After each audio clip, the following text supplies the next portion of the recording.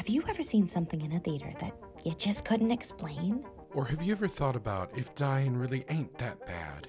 And do you spend sleepless nights wondering exactly what happened to Natalie Wood that night on the boat? If you answered yes to any of these questions, then it's time for you to exit stage death. Exit Stage Death is the chilling true stories behind your favorite Broadway shows, releasing bi-weekly on Tuesdays starting May 24th. So if you want to find out which Broadway house is the most haunted, Talk about what killed our favorite Broadway flops, and learn about the murderous path of Mama Rose that took Gypsy Rose Lee to stardom, it's time for Places, actors. Thank you, Places. it's time to exit stage death.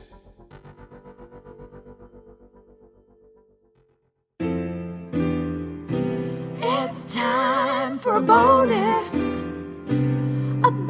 episode. I love episodes of theater. We're going off the beaten path. We're off. Hi, friends. Hi. We're gonna be, well, hi. Okay, well, that's how this is gonna be, right?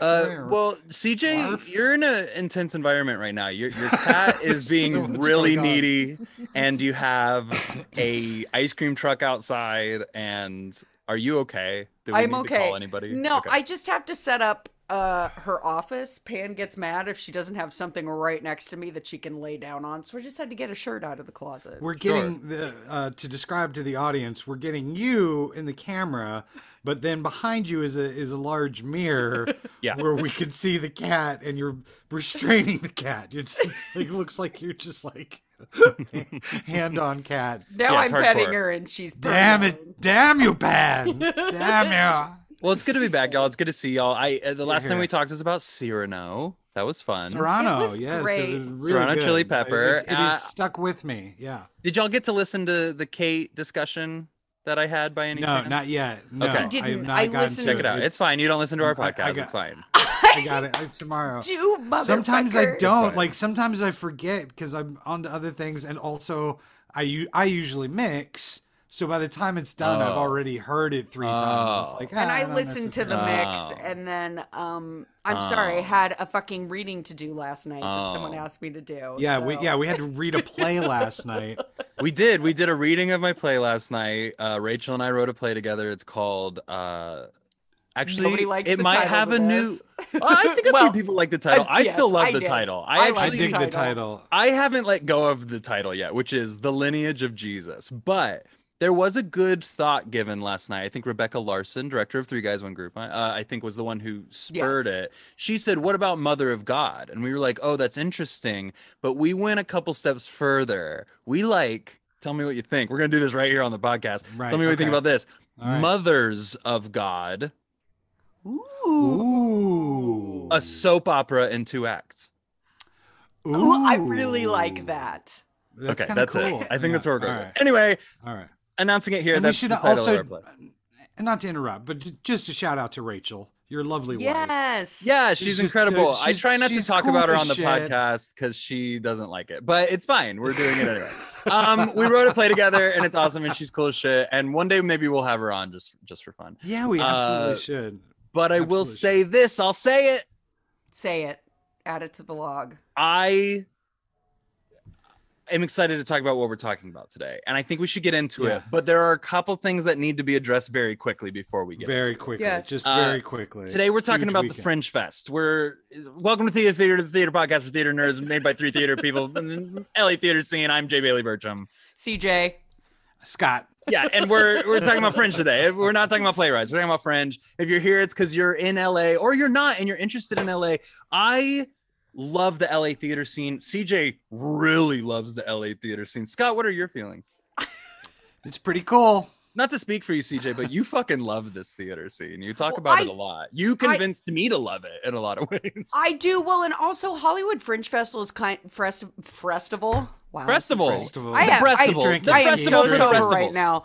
No, it's like second Christmas for me every year. I love the Fringe Festival. It always kind of like reinvigorates my love of theater, especially Yeah, in here, here. LA. Yeah, we'll talk about my feelings on Fringe later. But there's a couple things to address real quick. Tony Award nominations are out. Yes. Thoughts? Concerns? I know nothing about them. I haven't even looked them up. I know I'm terrible. Well, yes, I do have a thought. And of all institutions, the Tonys really needs to do this. The Layman trilogy got several nominations, including all 3 actors. The entire cast got each a leading actor nomination. But that's kind of bullshit because somebody's going to get screwed. They'll probably all 3 get screwed because they'll split the vote. But why the Tonys, of all things, does not have a Best Ensemble Award baffles me. SAG does it because they respect actors.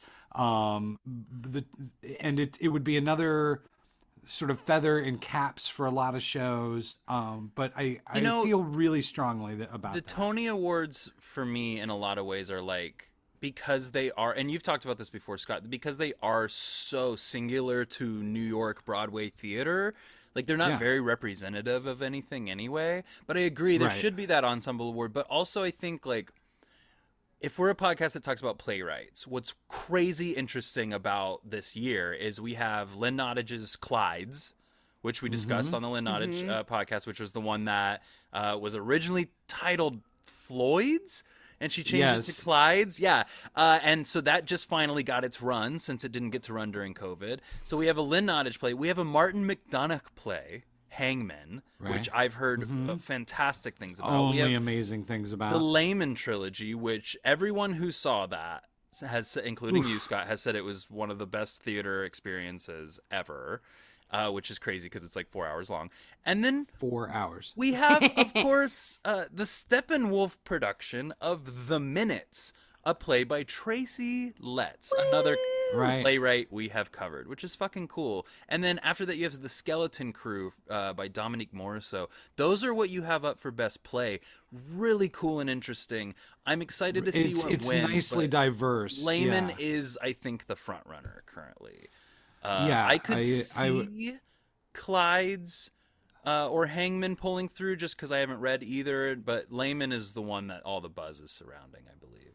And we should also give another shout out to Lynn Nottage, who also got a nomination for Best Book for MJ the musical. For MJ the Michael Jackson musical. And I've only talked to one person who saw it, and they had very mixed feelings about it, but they had similar feelings to me about Michael and how we handle his thing. And as we've talked about a million times before on this podcast, we each have to make our own decisions about whose art we're going to accept or decline based on I think we should decline the Billy Crystal Mr. Saturday Night musical comedy. Oh, it's Billy Crystal. It's Billy. Man, I'm looking at the noms right now, and wow. 2 others worth mentioning, though, are Six, the musical. People love Six. I would love to see it so bad. It's so fun to listen to. Another one worth checking out.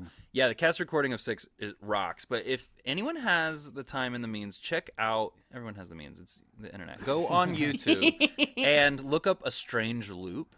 It's a musical that actually has gotten a lot of buzz on TikTok because they have a TikTok where they show a lot of their numbers and stuff. And it's a very visual, theatrical musical. There's not a lot of sets, a lot of lighting, and just people singing. And it's freaking great. I think everyone should check out A Strange Loop. There's a lot of buzz around that one. And Six. We'll see what ends up winning. I don't know how I feel about the MJ thing. We'll see. I'm seeing Tootsie tonight. I also don't know how I feel about that. So we'll see. I've been wondering. I know you mentioned you were seeing it, but I couldn't remember when you said you were seeing it. I'll be interested to hear your feedback. Right. I did not care for what I saw or heard of it. I want to also mention revivals real quick of plays because we are a I was playwright just looking at those. American Buffalo. Fuck yeah. Yeah. For colored girls who have considered suicide when the rainbow is enough. Apparently. We will be covering Shanghai later this season, so we're going to read that. And there's a movie. Yeah. We're going to watch it. It's going to be great. I don't know anything about the movie. How I Learned to Drive. Yeah. Really and cool. both of them got noms too, David Morris and... Which is crazy that they're reprising their roles. Their role. I didn't mean to say reprise. I'm sorry. I'm not pretentious. They are... reprising. She's a little old for that role now. Let's be clear. But I think there might have been some adaptation done. Maybe. How I could hope you say so. that about Mary Louise Parker? Well, she's You the only love star her. I've ever seen live. Whatever, jerk.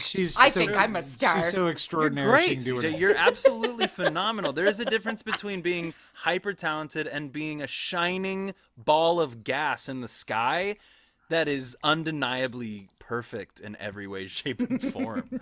And that is Mary Louise Parker and no one else. I saw Take Me Out on there too, which was like Take a Me big. Out. That was a Very big interesting. theater thing for me when I was in college. So. Yeah, right on. And then the LaShawns play Trouble in Mind, which was a roundabout production. The revivals of musical are actually worth mentioning too because we have covered one of them. Caroline or Change is up, which was also a roundabout. We have Company, which we've also covered. Hugh Jackman's a music man. Okay. I have a soft spot in my heart for the Music Man. I just I don't remember the actual musical that well. There's just so many songs in it I like. I did it in community theater. It was like the first summer I ever did community theater. But Hugh Jackman, I've felt more and more kind of weird about him since we started this podcast. Oh shit, Sam Rockwell's in. American Buffalo. They say he's the best thing about it. Are we ever going to cover Mammoth? No. Oh, Ruth I Negga. kind of feel like he's about as Ruth lovable Negga as is in Neil LaBute. Mackers. Wow. Okay. Well, we should he's go in the through same this. category This is, now. This is exciting. There's a lot of cool noms this year. Actually, we should go through this some other time because this is cool. Yeah. I don't know why I'm okay. Welcome to Theater. We already did that. Hi. Let's talk about is there something else we need to talk about before we get into it? Oh, we should give a shout out to Fat Ham, the Pulitzer Prize winner for drama by James Ijamis.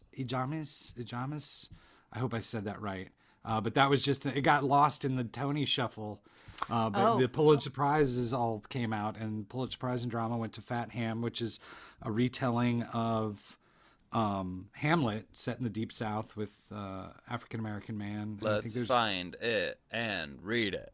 Yes, sounds for cool. sure. By James James, and the first thing I saw on Twitter was Paula Vogel going, "Congratulations!" I love her on Twitter. Supposed to be marvelous, yeah. So, but I thought that was important. Also, one more thing, just for me and a little bit for CJ. New Doctor Who announced, and it's huge. It's Chuti Gatwa, who's on Sex Education, who's brilliant on Sex Education and hilarious. But it's the first, it's not the first technically, but the first main Doctor Who that's black, and the first one that is going to have some sort of queer Bent. tint Very exciting. to it. That's very exciting. Thank you for letting me get that out. Yeah, Doctor Who hasn't been good since the 70s, so it's fine. Oh my God. Them's fighting words. Yeah. It's a whole other podcast doing and stuff. Okay. So I'll watch every single episode ever for the and stuff and tell you what's good and what's bad. No, you'll never get through them all. No, I'm going to start right now during this episode. Hi, everybody. So we're going to talk about Fringe Fest today. Two exciting things that are coming up. We have Ellen and Lois, who are two of the most incredible people that I know, and they run and produce Hollywood Fringe Festival, basically completely on their shoulders. They have a team, but they're sort of the pinnacle of this whole thing, and we're going to do a little mini interview with them just to discuss where they're at with Fringe, what they're most excited about, how they got started. I want to know a little bit more about them, so that'll be later in this episode. And then before that, we're going to be joined by a guest at some point.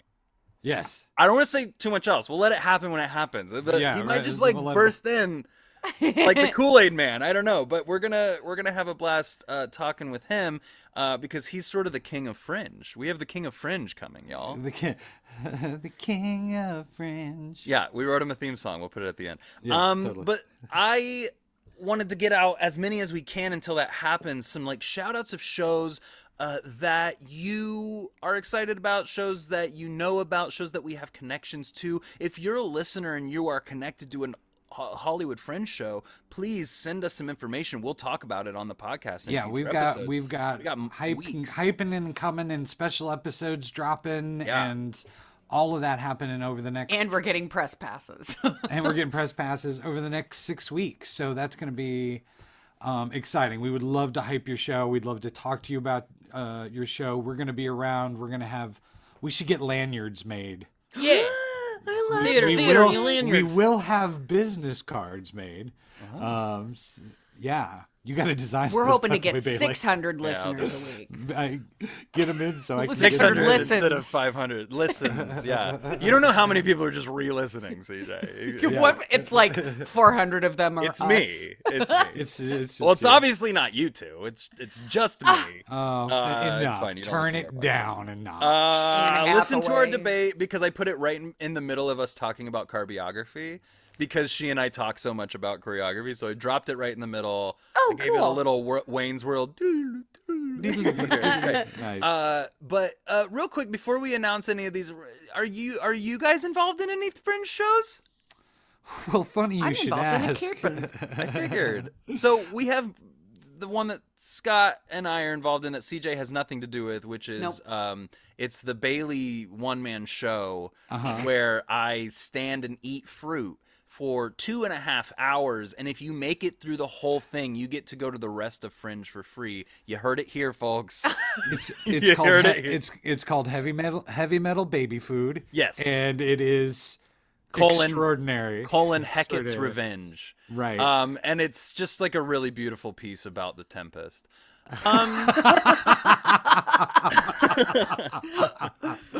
I am Shakespeare. I am Prospero. So I am where are Prospero. Who knows? But then We're talking about the other shows. one. There's another one. I am producing a play that you wrote, Bailey. I don't know if you're aware of this. I did. And that CJ is in. It's directed by the brilliant Rebecca Larson, and I mean brilliant. Like, Rebecca's talented. I've directed. I've worked with her. I've acted with her. But she's sincerely one of the smartest people I know. She's directing it. She's doing a fabulous job. Amanda Blake Davis, who's huge on the improv scene here in town, and who is just a gem of a person. And then, of course, the brilliant Lee Wolf star in that. And so it's exciting. Oh, look at this. Wait, oh, we have a visitor. What's happening? We have a visitor. Someone has entered the realm. Hello. He's in. He's in. Well, Let's do a quick test of This his is sound to great. get him moving. Wow. Oh, he's in the red room, everyone. He's in the Twin Peaks Red Room. Once you get in, you never really get out. We are fucked. We are fucked. Ladies and gentlemen, allow us a moment to introduce the brilliant Michael Shaw Fisher, playwright, actor, composer, Ovation Award winner, multiple Ovation Award winner, bon vivant, and generally a great guy. We've spent many hours together working, collaborating, and doing stuff.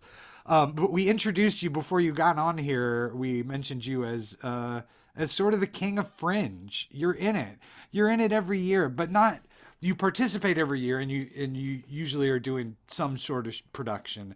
But I think that what I've always appreciated about you is that you love the Fringe. You love going and being there. Can you talk a little bit about that?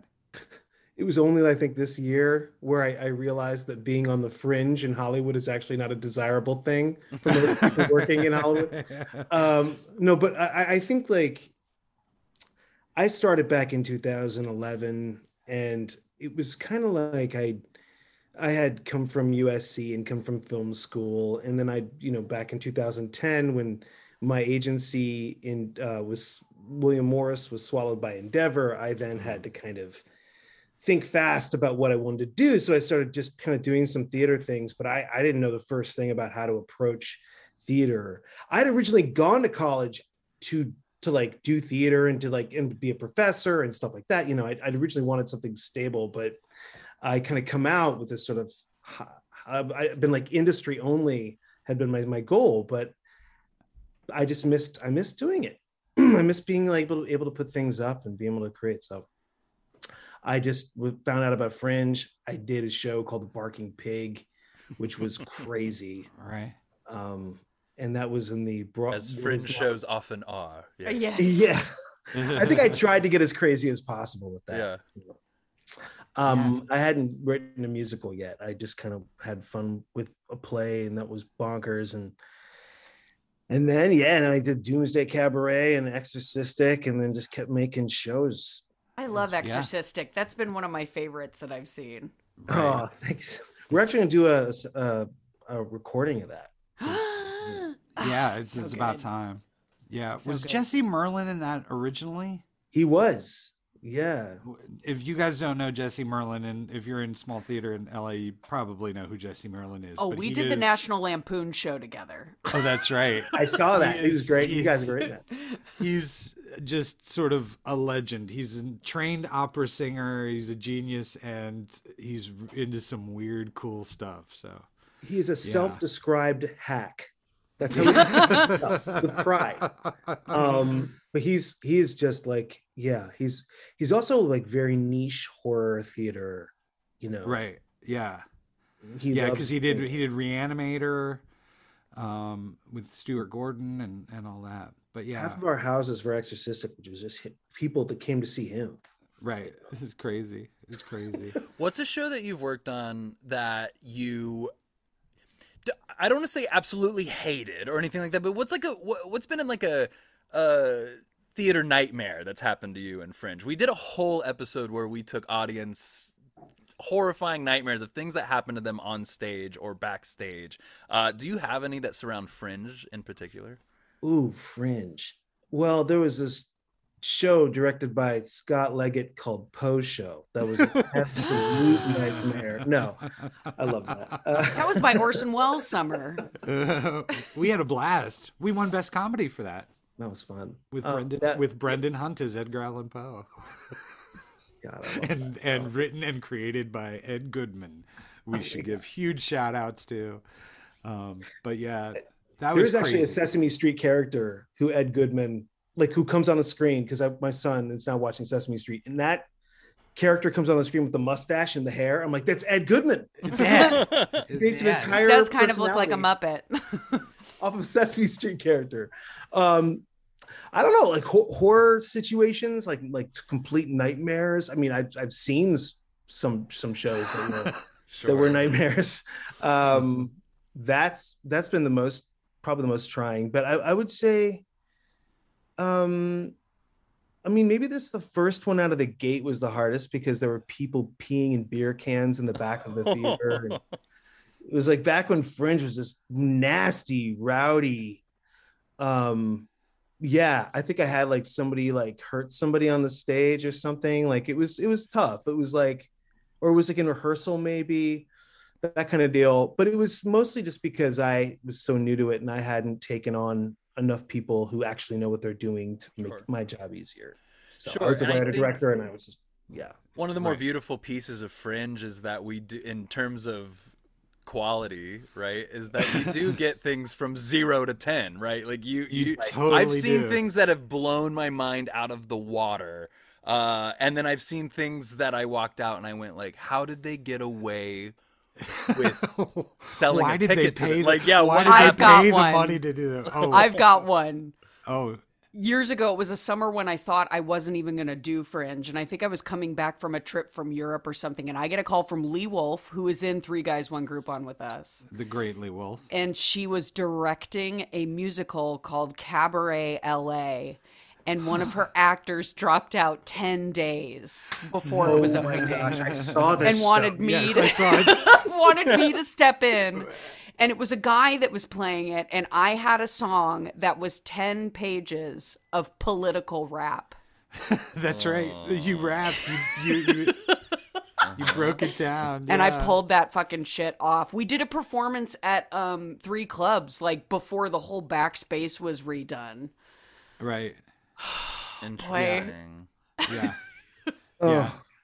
There's Had a full band. Like the guy paid a lot of money to put it up. Yeah, no, there's But- and that's but it's those, and then it's the ones that you randomly go see. It's like where you've walked out of a show and you're like, I got time, and it's like, hey Fisher, where are you going? I'm gonna go see this, and you go and you're like, what's this about? We don't know, and then you go in and you're just like, holy crap, like these. Yeah. Kids did some amazing work, or these, not always kids, but often there's a younger vibe going on, and people just sort of hustling to do it, which is part of the magic of it. I think there's as much magic in the zeros as there are in the tens for me. I personally have found that I agree with that, Scott, but I personally have found that as most of the time, as producer or as creative in Fringe, I don't tend to love Fringe. When I just go and I just see shit, I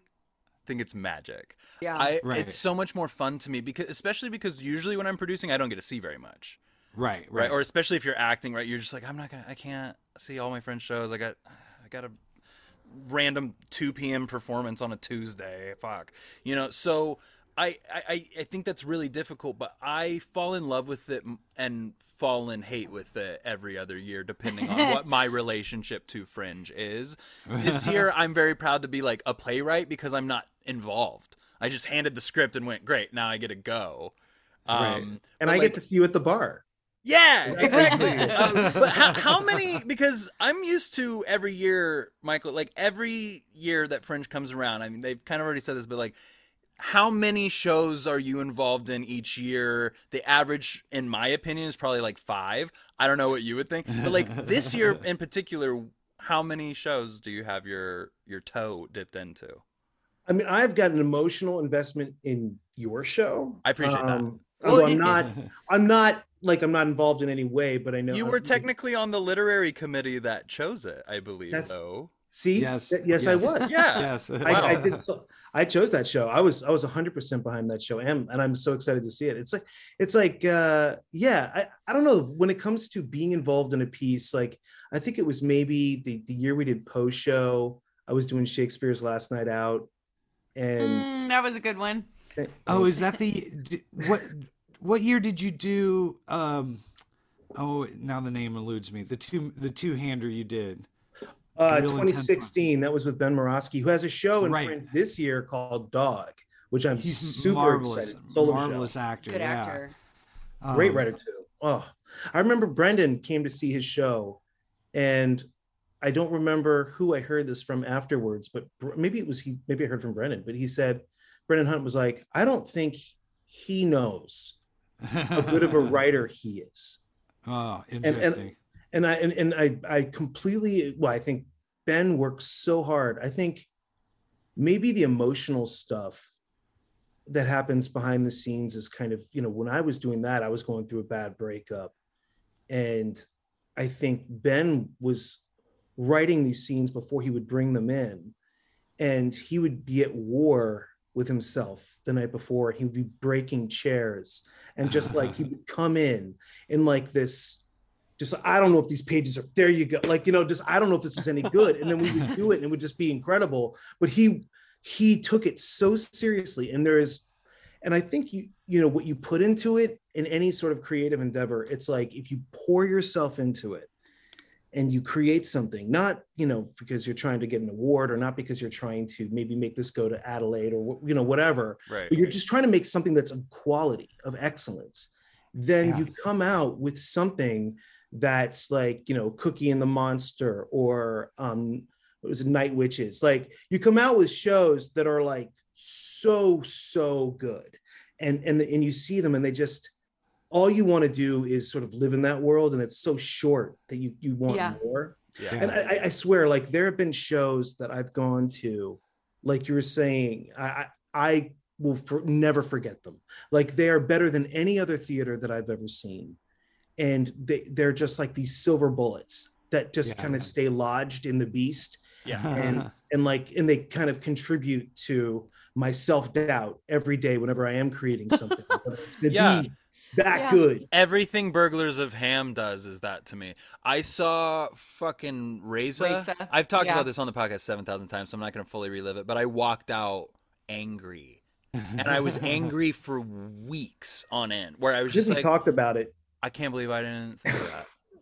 I can't fucking believe I didn't think of that. I'm so mad. I didn't think of that. And it's just like, that happens though. And that's the beauty though, right? That's what we like. Yeah. I do love seeing those things. That's what challenges me. And you're right, Michael. I'll be sitting down writing something like, okay, but this has to be better than Reza now. It's impossible. So yeah. And then you get these weird classics that come in. Like, I remember, was it School of Night did Hercules? And it was, a play that I never probably would get the opportunity to see unless I was like in college and someone did it as like a scholastic exercise. Sure. But they do it, and they did it with such commitment. And it was one of the fiercest performances, I was floored. And afterwards I was like, starstruck about the team when they came out, and I just couldn't, kind of form words. And you get Hercules Insane. That was the name of the show. Their Punch and Judy knocked me on my ass. The Punch and Judy was fantastic. That was They're doing great. Boudica this summer. Ooh. Yeah. Do you know who the company was who did Grail Project a few years back? Theater Movement Bazaar. They took that to Edinburgh. I saw that. Yeah, I loved that piece. Yeah, Mark Dorr and I used to be coworkers. He was the guy that played King Arthur in it. One of the most visceral moments in theater ever, and there's no way to explain this on the podcast without, it just won't make any sense. But there's this moment where they drop the Donna Summers, and the second it dropped, I don't know, there must have been some cue before it, but I missed it completely. The moment it dropped, the entire cast started barely swaying back and forth together, and this perfect left and right, just their stuff is fucking impeccable. You were just doing, and the whole show I was just with them. I'm getting chills talking about it. I was with them completely. I got a pin afterwards. I still have it. It's sitting somewhere on my bookshelf. So I have some amazing French stories. I brought up Theater Nightmares. I've worked on a few projects where I was like, this is hell. Yes. I hate this. I want nothing to do with Fringe ever again. And then by the next year, I'm like, no, it's the best. Why did I say no to all these projects this year? I should have done it.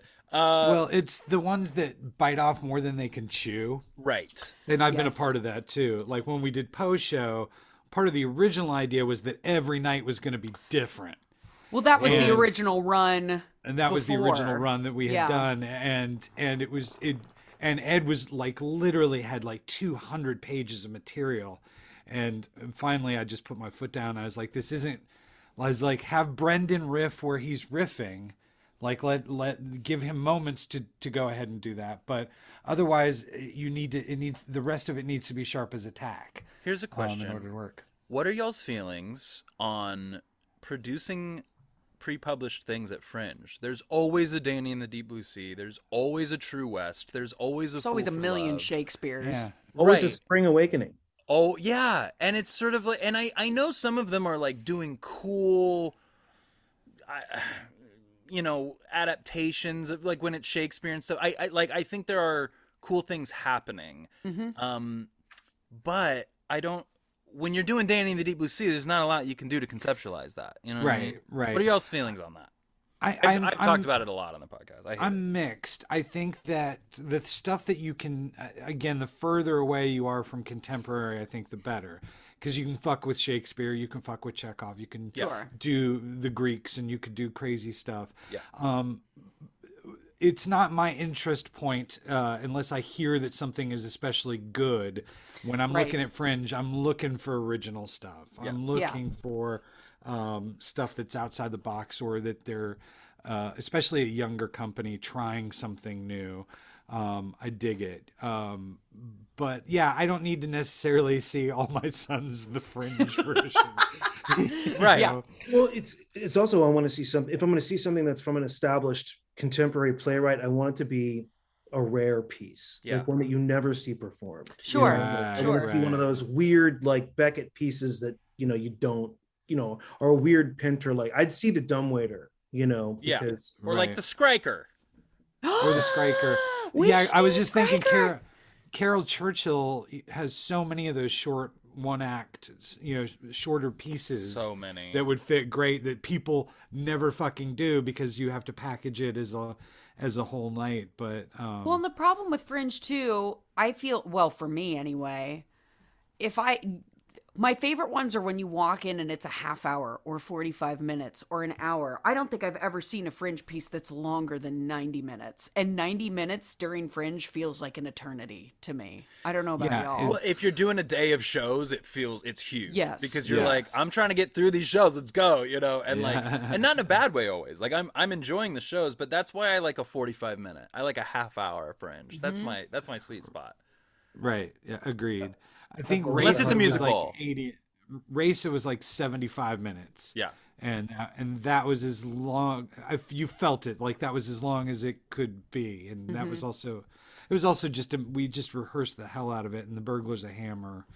They're like that. Albert. Shout out to Albert, who's a friend of the pod and frequent promoter of the pod, and but he was meticulous in his directing. We rehearsed that for 6 weeks. Michael, what's your thoughts on run times in Fringe? I mean, if you can earn it. Yeah, that's a really good thought. Yeah. I mean, it's like I want to see Fringe Layman trilogy now. No, I'm more impressed if you can earn it with a shorter runtime. But if you can earn it with a longer runtime, I'll be equally impressed. But I think it's just like, if you can hit me with something in like that half hour, that's incredible, or 45 minutes. But if it's an hour 15, an hour 20, I'm trying to remember so many of these shows. Like, you've actually, like, when you said Grail Project, I think that kind of unlocked. Yeah, there's so much come flooding back. Like, oh yeah, because there was, yeah. I saw for the last 10 years, I've seen literally everything, because I do the Orgasmico Awards. I'm not doing it this year because of my baby, but every year I've done Orgasmico Awards and the O-Face Awards. And so the O-Face Award is like, everybody would apply for it because it's very general. And it opens it up for a performer to be able to get an award, or a writer. And so these things would kind of happen. So I would just go see as many things as I possibly could. And I'm like, I want to go back and I want to go down the list of my my little messages in my inbox for Fringe, where like people would submit for things, and just see how many of these I've seen, and just remember them, because it's infinite. Like, there's so many of them that I've forgotten more than I could ever conjure. Like right now, it's just, there's just so much there. One that was incredible is Rogue Theater. Was it Rogue Theater Artists? They did something called Rogue Artist Ensemble. Yeah. They did something called D is for Dog. Oh yes. Yes. And I went with my she was my wife, my ex-wife, and I had separated, and we kind of gotten back together for a date. And we went and saw that. and it was like this, about this like homemaker, like 50s, and like everything was, like you have this like weird sunshine screen, but it would be like there'd be this like little blips in the window. There was a window scene of like a street, but the window would sometimes get staticky as if it was a screen. Oh shit. And this family was like, like super like cookie cutter weird. It was strange. And then they would all go to bed, and when they go to bed, these like puppets that were like these huge, like long-limbed, lanky, like apocalyptic characters would like coming out of them, then dark and like in the shadows, and just lurk in and like sniff over them, and like snip over their counters, and like all this just nastiness. And then they would go away. At the end, it was revealed that this sort of Susie Homemaker woman was wearing a wig, and she'd take off this homemaker wig, and her head was just full of sores. And like it was just underneath this family was the fact that they were buried underground from radiation. And that was the secret that they were all keeping from this woman who was suffering from psychosis and didn't want to remember what happened, like, to the world. Like, creepy. Totally wild. And like this Baby, I saw a show called Baby, which was a stage version of that movie, that 1970s movie Baby, which is just out of control. Yeah. And just such incredible things at Fringe. It's just all coming back. Yeah. Sorry, I had to get No. It's part of the magic of it. It's like I said, it's those days where you're like, all right, I've got 2 shows picked, but I'm going to fill out the rest of the day and see where the day takes me, Yeah. And we should talk a little bit about Theater Row on Santa Monica Boulevard. And the footprint is a little bit bigger going north and south, but it's just an amazing time where you can walk to most places from one place to another. There's multiple bars. Big shout out to the Plunge. Yes. Go to the Plunge. There's going to be Plunge Juice this year. They're going to have like a pre-mixed like shot thing. It's like jungle juice, plungel juice. They're going to have like, they're going to, where's that juice coming from? It's going to be a big barrel that they're going to get donated, and they're going to be pouring shots. And so I call it Fringe Juice, but like they'll have to come up with a name, but it's just that Right. But it's that. It's like, oh, I'm gonna hit this joint. Prison wine. I'm gonna go into this show. Prison wine. They call it toilet wine.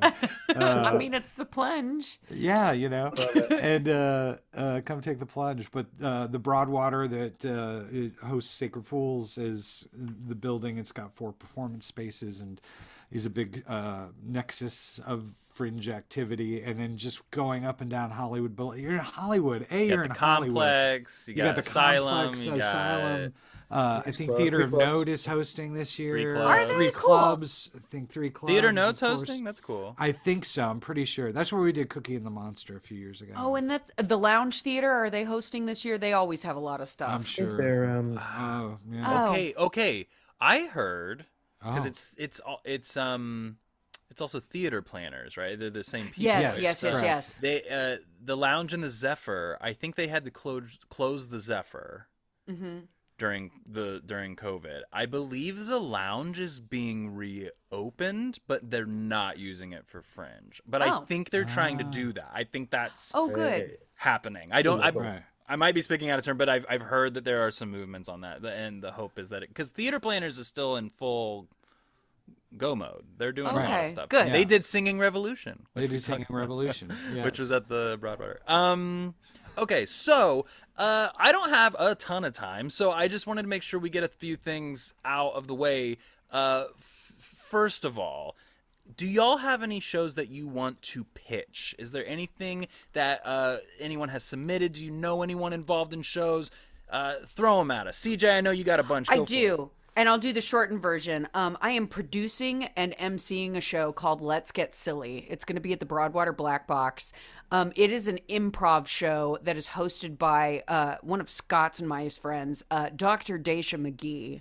She is a delight of a human being. We've only got Let's Get Silly is actually a podcast. So we've only got 3 episodes of this. Every episode is going to have a different cast of people, and every episode will be different, and we're recording it and are later going to release it as podcast episodes. Oh, fun. In front of a live audience. Yeah, if you come to this show, you will be part of a later podcast episode. Fun. So that's at the Broadwater Black Box. There's only 3 performances. Mixing the 2 things we love most, theater and podcast. I was really, it was her idea. I thought it was a great idea because I don't know that I've ever been to a podcast at Fringe before.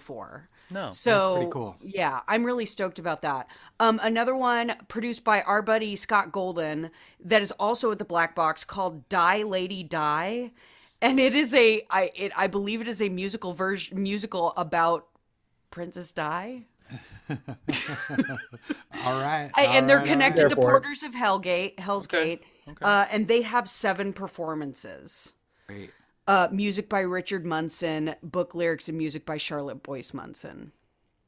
And the production was made possible by the Penley Thomas Fellowship, so they got some like funding backing for this. A little money. Yeah. Just a couple more. Housewife 52, which is being created and directed by John Wookty. It's a dance show. It's going to be at the main stage at the Broadwater. They have 7 performances. And yeah, it's a dance show. He said there's 7 dance numbers in it that he's made himself. And I know he's doing percussion for it. Michael Tioli did the music for it. Shout out to Michael Tioli. Yes. Shout out. We've got Tales of the Transcestors, which is going to be the Celebration Theater show at Fringe this year. Oh, cool. Really excited about this. Yeah. Yeah, there's 7 performances of it at the Broadwater main stage. History for transgender people has been largely erased or unrecorded, though we have existed throughout all of time, through every land. We know this because we can feel them, our transcestors. Brittany Wheeler, friend of the pod, she was telling me about it, and I'm stoked they're doing it. It's directed by Sean Desani and produced by Amanda Kruger. Cool. Does anybody have anything else? I have one more show, but No. The first thing I ever booked in Los Angeles was a New Musicals Incorporated show directed by Johnny Coppola with Amanda Kruger. Anyway, keep going. oh, cool. Oh, cool. Last one, and this is actually her name is Bonnie He. She is going to be in our clown night of Let's Get Silly, but she has a show of her own called A Terrible Show for Terrible People also at the Broadwater Black Box. She was the winner of the 2022 Hollywood Fringe Scholarship, and she was the winner of Craziest Solo Show in 2019 Crazy Woke Asian Solo Performance Festival. Right on. A Terrible Show for Terrible People is a 45-minute physical comedy with only one performer and 2 spoken words. If you like Laurel and Hardy, Buster Keaton, and Benny Hill, this is the show for you. I'm all the way in. There's 5 performances of that. Exciting. And that's what I've got. Other than Pam's show, which, Beige, did you get the info for that? Yeah, Pam's show is at the Broadwater as well. I believe it's in the Black Box. It has how many performances? 5 performances. 5 performances. I forgot to pull it up. Directed It's on by my Victor Instagram. Isaac. Directed by Victor Isaac and starring dearest friend of the pod, Pam Quinn, who writes our bonus episode theme song, which is at the beginning of this episode, very excitingly. And also a lot of other friends are in this. I'm trying to think of all of them now. And Megan Allison, Emerson Allison. Boatwright, Jeff Scott Carey, Emily Clark, Everjohn Feliciano. Yes, Yeah. Feliciano, and I'm sure there's more, but those are Prisa Koo, Connor Pratt, Sidney Connor Pratt. Ortiz.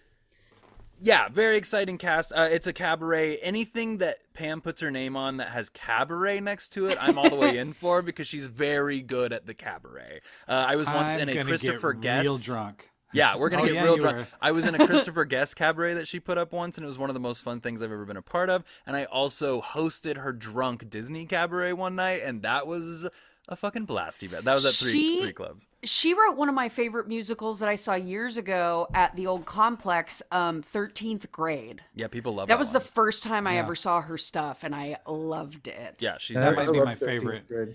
Yeah, You got anything to shout out, Michael? Yeah, we got a show called Who's Afraid of David Lynch, or How to Erase Your Elephant's Wild Heart on the Blue Velvet Peaks of Mulholland Drive and return straight to the lost highway of the Duneland Empire. Fuck you. Fuck you. I'm all the way in. Dude. You're fired, sir. You read that for me. It's fine. Sir, it's all right. It's got an incredible cast. It's got Misha Reeves Bybee in it. It's got Right. Lee Wolf is in it. Ooh, he's busy. David Haverty is in it. Juan Lozano is in it. And Oh, wow. we have a couple incredible dancers.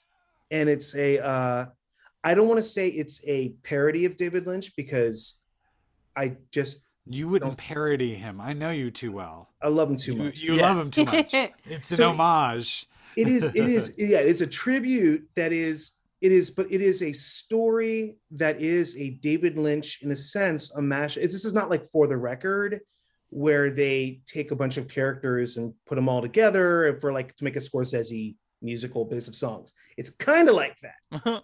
I was like, I want to do a show that's comprised, a musical that's comprised entirely of songs from Lynch's canon, from all of his different, soundtracks. Word. And so it's a musical, but all of the characters in it are kind of some sort of descendant from all these David Lynch characters. But what happens is you have a woman who's a hairdresser who finds out that David Lynch is missing. And she Alice in Wonderland goes into this rabbit hole of a David Lynch experience and is like living in a David Lynch movie, and everything is completely Lynchified. I'm super excited about it. It's also explains why you're stuck in the red room, because you've gone so Lynch that you can't get out. We are already Where's so deep in rehearsals at this point, and it's been. Where's fun. it at? Where are you going to do it?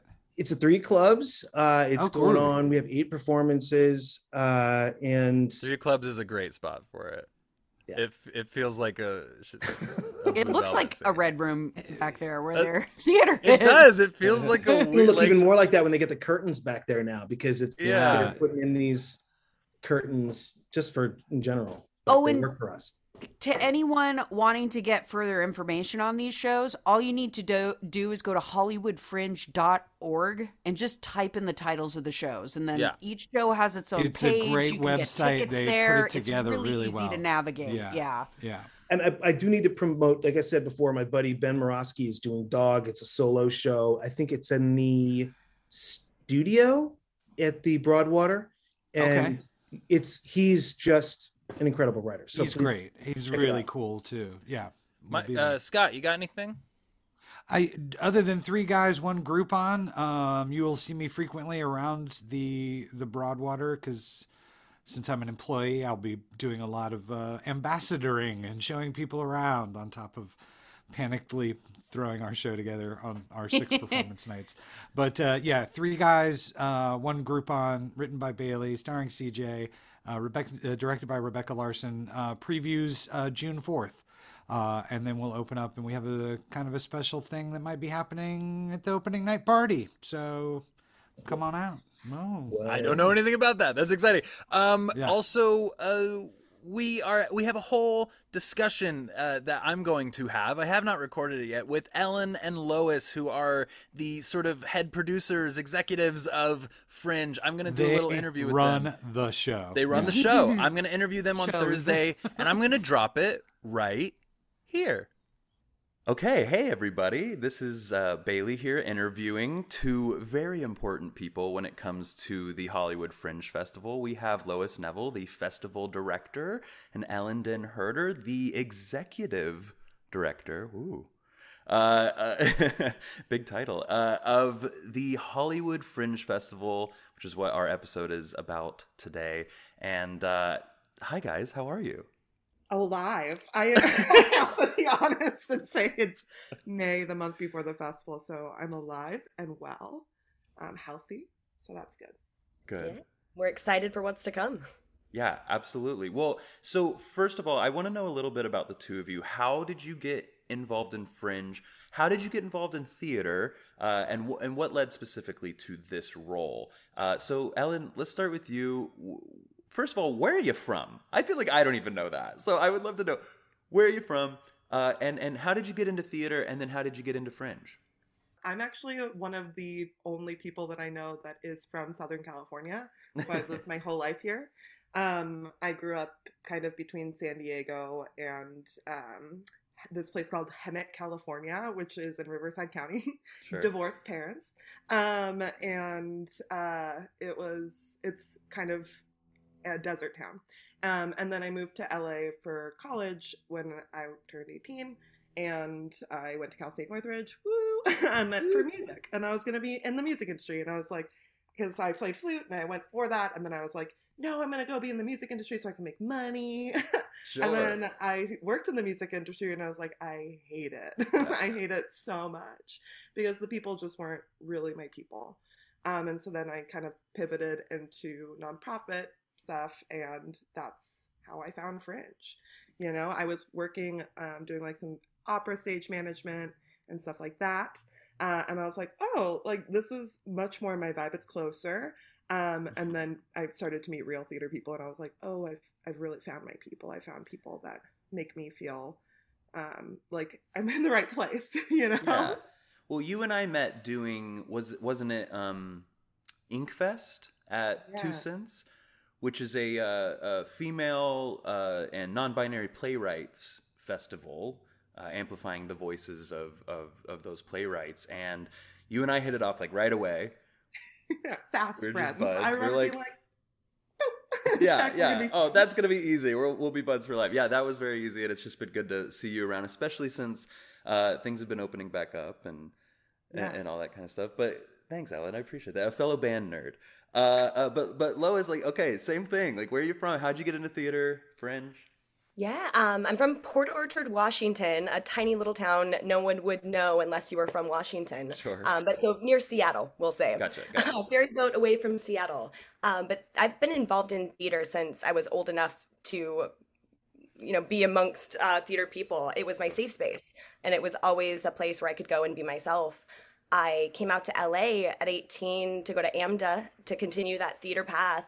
And it was shortly after graduating that I discovered Fringe and arts admin and kind of made my pivot there where, like, I love the theater community.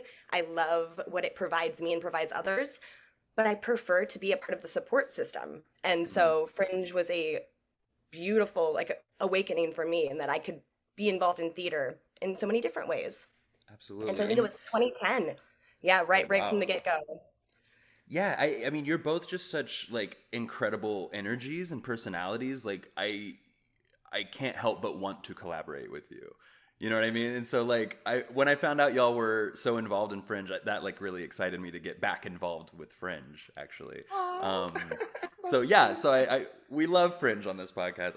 But here's a question: since you've been involved for so long, Lois, I mean, maybe you both know, maybe you don't know. I don't know. How did Hollywood Fringe come about? Because I don't think it's that old, right? No. So 2010, it started like the 2008, 2009 was when it kind of started to form. But it was a bunch of kids from Iowa that had all moved out to LA, and they found like a theater community existed, but it was also separate. So their goal was to create something that brought the theater community together in one place, and therefore like a strength in numbers sort of thing. And so that's how that all happened. And it's been a ragtag team ever since. It's grown bigger, but I think the mission and the simplicity of what it is has remained the same all these years. That's awesome. And I think Fringe is just community. It's like, and I think all Fringes operate in that way, but I think in Hollywood Fringe, it's especially apparent because there's not a ton of community in LA, or there are, you just have to seek it out. So, you have to seek it out. You have to make sure that you know the right people, or that there's these things. And Fringe is like, you don't have to know anyone. You just come in and you feel like your family the first time that you walk into an office hours or into a theater space. You feel ready to talk to people. People want to hear about what you're doing. They want to support your work. Yeah, my favorite thing to say when we meet new Fringers, especially at these office hours, at these events leading up to the festival, it's like, oh, it's your first year? Welcome to the family. Like, because that is how it feels. Absolutely. It is.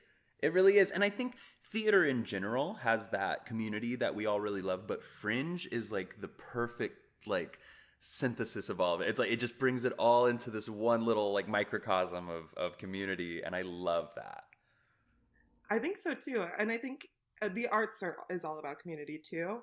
But I think that just in particular, having this like mutual goal of the festival brings our artists into such like a special place where they all know that they're producing their show, and they all know they're doing it on a ragtag budget because they can't produce it somewhere else, or because it's a passion project, they've just been doing it, or because they like the community and they want to produce here, you know? Right. And I think all three of those things can matter to someone, or somebody might choose one of the three, you know? Absolutely. And I really love the fact that now you do give awards. There's the award ceremony and things like that, but they aren't like the best play, the best person, everyone else sucks. Like that's never how it feels, right? And I think that non-competitive nature is really good for us in Los Angeles, because I feel like the theater community can be a little competitive out here. There's not a lot of money in it, so we're all fighting a little bit to be seen, and Fringe allows us to support each other outside of that competition, I think. Absolutely. And because really at the end of the day, the awards, it's an accolade to help your show move to the next level. It's not a big thing. And we try to, bring that home every year, where it's like, it's a community celebration. That's what it is. It's not, these are the best of the best, and now, they take their red carpet. It's not that. It's part of the reason we don't do speeches and things like that. Like at Fringe, there's a 2-word speech that you give when you win an award, because the truth is that we're there to go to our closing night party to celebrate in community the accomplishment that people just did, So and may I say, an hour. The Fringe closing night party is always the best. I've had really some crazy nights at a Fringe closing night. Yeah. Well, it's like summer camp, right? At the end of this thing, big release of like, we've done it. We've all done something together, and we all we're invested in other people's journeys. So it's that collaborative celebration. Absolutely. Okay, so like I said, one of my favorite pieces of the puzzle is the community. We've all kind of said that, but like, what are your least favorite parts of Fringe? Now, we love Fringe. There's no hate here, but like, what are the parts that you, as in these executive positions, like what are the pieces that you dread? I have so many love-hate relationships with aspects, Yeah. So it's hard to say that I hate something and then I also don't love it, because I love the party culture of Fringe, and then sometimes I hate it. Sometimes there's some moments where I'm like, this is actually not good for people, when it gets to an extreme. So I think that anything in an extreme, like when there's sometimes in the middle of the festival where I'm so tired and I haven't slept for 3 days and I'm like sitting there trying to answer an email and somebody asks me something stupid and I'm like, I hate this. But the truth is I don't. I love it. And I also hate doing taxes. And I hate doing the financial aspects of grants. Yes, that's understood. Like, just like the rest of the theater community, like, we are underfunded, in this country, we are all underfunded. And so it's trying to, like, how do you provide, like, it's our baby, how do we provide for our baby when we don't have nearly enough money for, all of the things that it needs to thrive? Absolutely. Yeah, I hate that we don't have money. And I hate that our artists don't have money. Yeah. But truthfully, I mean, our artists do fine. We're really proud of how much we have given back to artists. It's like $3.5 million, Lois? Or 6? 3.6? $3.6 million since 2010 is just directly gone back to artists. That's incredible. Just in ticket sales, we've also done like our scholarships program where we support artists coming into the festival through a stipend and with free registration, things like that. We have an artist fund that we started last year during the pandemic to support artists who are low income, and there's like those types of things we give to as well. But we want more. We want to be able to give everybody money, Yeah. And in the world, we wouldn't charge for registration. We wouldn't need, money in order to, like, someday, if we, like, grants, funders, we would love to provide free registration someday. Absolutely. If you're someone out there who has some money and loves theater, please look into the Hollywood Fringe because it is such a beautiful thing. Here's another question. When it comes to, because I grew up in Kansas, and the Kansas City Fringe is actually pretty great for it being Kansas City.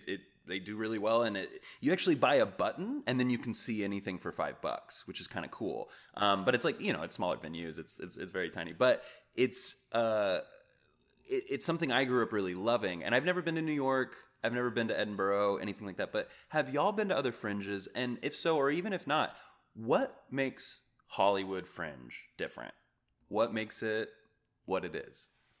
Well, it's so funny. Right before the pandemic, so right before the world spun into chaos, Ellen and I were in Adelaide at their Fringe. So we were at experiencing the Fringe there and World Fringe Congress. So we were getting together with all of the Fringe leaders from around the world. Sure. Flew back home, and within 2 weeks we were stuck. So it was an interesting time to go, but we finally got to see another Fringe festival. Wow. And I think, like, I am so grateful for the Fringe community that is great, greater than Hollywood, because we have each other to lean on, learn from. And I think Hollywood, the more I've gotten to know other Fringe festivals, what makes us special is, like, we're a theater community in a film and TV town. And so it feels like we kind of band together. Like, we are on a lot of the Fringe festival is on the fringe of something more corporate, or on, a larger scale festival. We're on the fringe of film and TV. So it kind of sets us apart in that way. For sure. And we're actually going back to World Fringe Congress. Next week, we're going to Orlando Fringe. So shout out Orlando, which will be really cool to see another American Fringe. I want to hear about that. That's crazy. I didn't know they had one.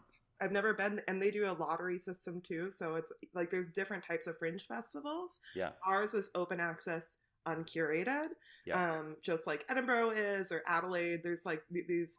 But we have the space to do it here in LA. Like, we can do that very easily.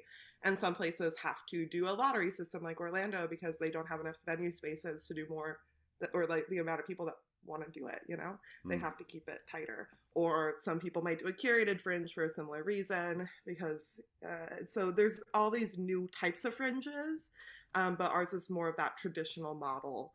When it comes to like open access, as long as you don't break our code of conduct, you can do anything at Fringe. Very cool. So I want to make sure that we, within reason, I do want to make sure that we get any shout outs out. Are y'all involved in any shows? I know you have so much going on, so I don't know, but are you involved in any shows? Do you know of any coming up that you want to shout out? Is there anything, are there any dates, gatherings that you can give us, anything like that? We'll put it in the show notes too if you want to send me any of that, but let's shout it out here as well. Yeah, scholarship shows, which is our most important program. We have 15 scholarships that we give out to BIPOC artists as well as disabled artists or artists with disabilities. And yeah, it's great. There's 15 of them. They're all excellent. And we have a blog post on our homepage that you can go to get links to any of their shows. Very cool. Yeah, but overall, like we're like proud parents. We love all of our children equally. Sure. And and it's really because we're invested in every single success at the Fringe, and so we do our best to love them all equally because they're all amazing and they have different things to offer the audiences. But I will say, come Wednesday nights, office hours is back. If you're interested in Fringe and just looking for a community to be a part of, every Wednesday night from 7 to 10 o'clock. We have office hours at different bars in Hollywood. St. Felix, we will be at the next 3 weeks. So please come check that out. And then our opening night party on June 8th. The parties are back. The Fringe is officially back. We're in person celebrating together. So exciting. And come to our social space this summer. So Fringe we have all these shows that are happening from starting with previews on the 2nd and then you jump into the festival after our opening night party. So on the 9th is when the official festival starts. Sure. And we'll be running a social space on Fridays, Saturdays, and Sundays. Fridays, 6 p.m. to midnight, and on Saturdays and Sundays, 2 p.m. to midnight, at an outdoor space. So it'll be kind of like an outdoor lounge area for people to hang out. We're going back to our parking lot vibes. For many years, our Fringe Center was a parking lot, and so we're going back. We're going back to our favorite memories of parking. Love that. But this is a gorgeous parking lot. Like, I've never seen a parking lot so pretty. That's great. I've explained it to sponsors, but you don't, I say parking lot, but I was like, it's pretty, it's comfortable, it's well lit. Sure. Yeah. And that'll be at 905 Cole, and that's the name of the space, too. 905 Cole. Mm-hmm. Near the complex, I assume. Yeah. 2 blocks down from there. Got it. Yeah. It's a 7-minute walk. Oh, cool. We did time. Nice, easy jaunt. Yeah. It's walking distance of all of that kind of heart of Hollywood. Sure. Okay, so we love all of the shows the same. We really do. All day, every day. But I do wonder, are there any companies or playwrights or people, because we focus a lot on playwrights on this podcast, so I just wonder if there's any show that you're like really excited just to see. That you're just like, oh, I really like this person, I'm excited to see this show. I feel like for this year, I can't say anything of like what's coming up other than the programmatic stuff that we're doing. Sure. But I will say I have seen some of my favorite shows of like time at Fringe, you know? Sure. So there's like some recollections of some incredible shows that I could speak to for sure. I will say category too, like immersive shows at Fringe are always really good to look out for. It's, especially in Los Angeles, the immersive scene is so impressive, and there's just been so many cool immersive opportunities at Hollywood Fringe specifically. So I always recommend checking those out. I agree. What is just as a final question, what's your favorite show you've ever seen at Fringe? Okay, I know it immediately. It was called Do You, Migration of the Monarchs. It was in 2017, and it was a Hollywood Fringe scholarship show. Cool. But it was the most incredible show I think I've ever seen in my life. Wow. And actually, we took our friend Dickie's mom, and they're from Edinburgh, so they know Fringe, they love Fringe, and we took his mom to go see the show. He didn't come with us, and she said it like blew her mind too. And it was such an incredible show. So basically, first of all, there was about 10 different costumes that this person had created for themselves. And it was just like every single costume change was so beautiful and done on stage. And it was a story of gender transition told through South Korean folk song and burlesque. Whoa. And it was gorgeous. It was like an incredible show. I just got chills, actually. I don't know why. Like, that made me really excited. Man, I feel like I can't follow that up, especially with my choice, which is Alien versus Musical. So on the other end of the spectrum. No, I loved Alien versus Musical. It was a good show. It was right. So what a great example though of like the spectrum at Fringe. Like you can go in for that lighthearted fun, or like really have a transformational moment in your life, and go for something deeper. But I believe Alien versus Musical was a New Musicals Inc. Or it started with New Musicals Inc., I want to say.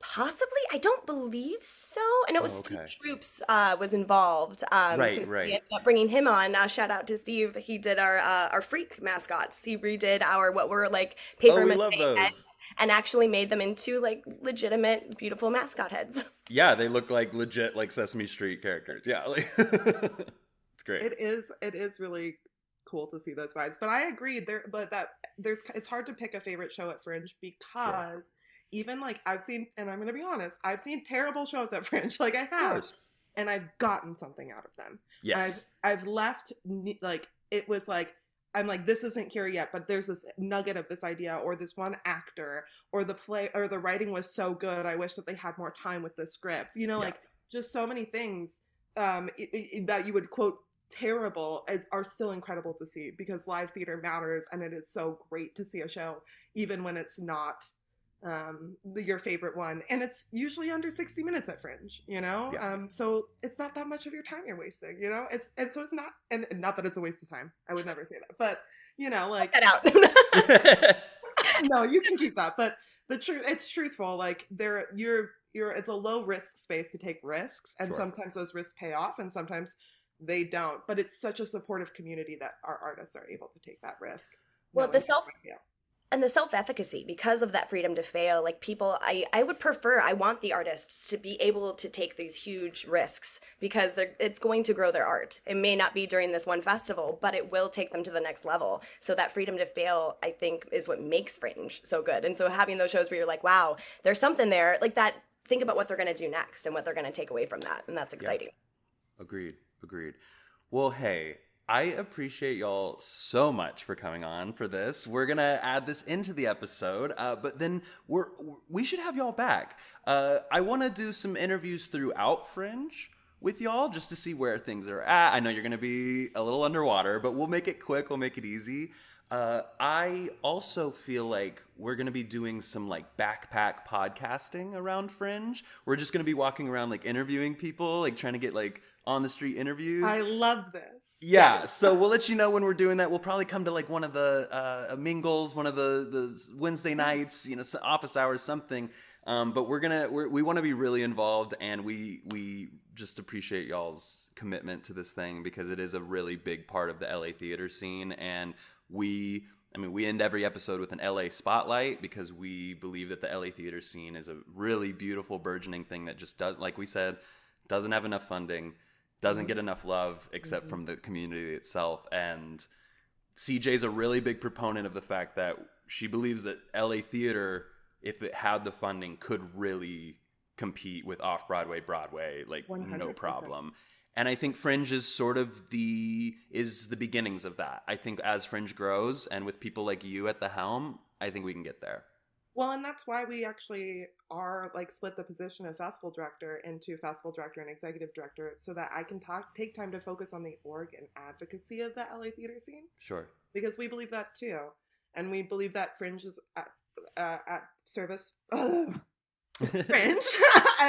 It's a service platform for artists. And so our mission is to serve the artists throughout the year, not just in June. Yeah. Yeah. And I think with the loss of LASA, of the LA Stage Alliance, I think maybe Fringe can be sort of our new heartbeat for that community and things like that, right? And so we've said that on the podcast before. You know? Yeah. Yeah. Like, we're here to serve, you know, and whatever, it's something that's not forced. Like, we try to listen. We listen to what the needs are of the community and our artists, and we'll just continue to try to prop them up where we can. Well, all us artists appreciate it, and I know y'all are artists too, so I love that you have that at the forefront of your minds. Do you have anything else you want to throw down, anything you want to plug, anything at all? This is the time to do it. Come see Fringe shows. You will not be disappointed. It will be one of the best experiences that you've had in theater. And come meet us. We're really open people. If you want to come talk to us, we'll be at our social space every night. We just always are. Like, the door's always open because we don't have an office. Like, so we you know, wherever we are, like, come talk to us. And buy tickets. Tickets are on sale right now. HollywoodFringe.org. Very exciting. All right, y'all. Lois, Ellen, two dear friends who I want to spend way more legitimate time with. We've never actually gotten to like really kick it. We got to make that happen. especially after Fringe. We'll find more time. During Fringe, though, I'm going to be finding y'all. We'll grab some drinks. We'll kick it back when we can. Thank you so much, and we're going to head back to the podcast now. Thanks, y'all. Woo, thank you. Awesome. What an amazing interview that was. Thanks for sticking through it. Hey, Michael, thank you for joining us even just for the short time. I think we should have you back on a more legit episode. I wouldn't mind having you on for a bonus episode where we maybe talk about something Lynch related, but also a playwright would be really fun. I think if you have a playwright, you should do our Shakespeare. We end every season. Oh, we're doing histories this year, and we're doing histories this year. Yeah, join us. Then I'm going to make them do the problem plays. Yeah, but we would love to have you. We would love to have you. I love talking to you via Zoom as much as I do at the Broadwater Plunge. So I'm down to continue this conversation anytime. Incredible. Well, thanks for joining us, and thank you all for joining us as well. This has been Theater. We will see you next week. We are covering Everything Everywhere All at Once. And I'm just going to cry. I don't know why we're doing it. Oh, good. Go see it. Oh, my God, you're going to weep. You'll dig it the most. We just needed a filler episode, and we all agreed it was worth talking about, and I think we can somehow maybe relate it to theater. I don't know. We'll figure it out. But I love you all. And CJ, you got anything you want to say? Questions, comments, compliments, email, Twitter, Facebook, or Instagram. Scott? Thank you, CJ. A big shout out to Ryan Thomas Johnson, who wrote our theme song. Our theme song is better than your theme song. Yes. It's true. He also writes all of our stingers, and he's a hell of a great guy. Also, a big shout out to Pamela Quinn, who basically contributes to every single episode in some way or another. This week, it's with the special In Stuff theme song that you heard at the beginning of this episode. We love you, Pam, and we will see you at Fringe. And finally, to the great Pulitzer Prize-winning playwright Annie Baker for writing every single one of our episodes, and she doesn't even know it. And one day, Annie Baker, we're going to buy you a beer. Can't wait. It's true. We love you so much, all listeners. Michael, thank you again. And yes, thank you, brother. See y'all next time. Subscribe, rate, review. See ya. Please, God, please. I am nothing. You are wind and water and sky. Jody, Charlie. tell me, Jody, how I can earn your love. I'm not going to do the whole thing, but that's from Assassins. Okay, bye. Bye. Later, everybody. The theater. Sing out, Louis! Theater.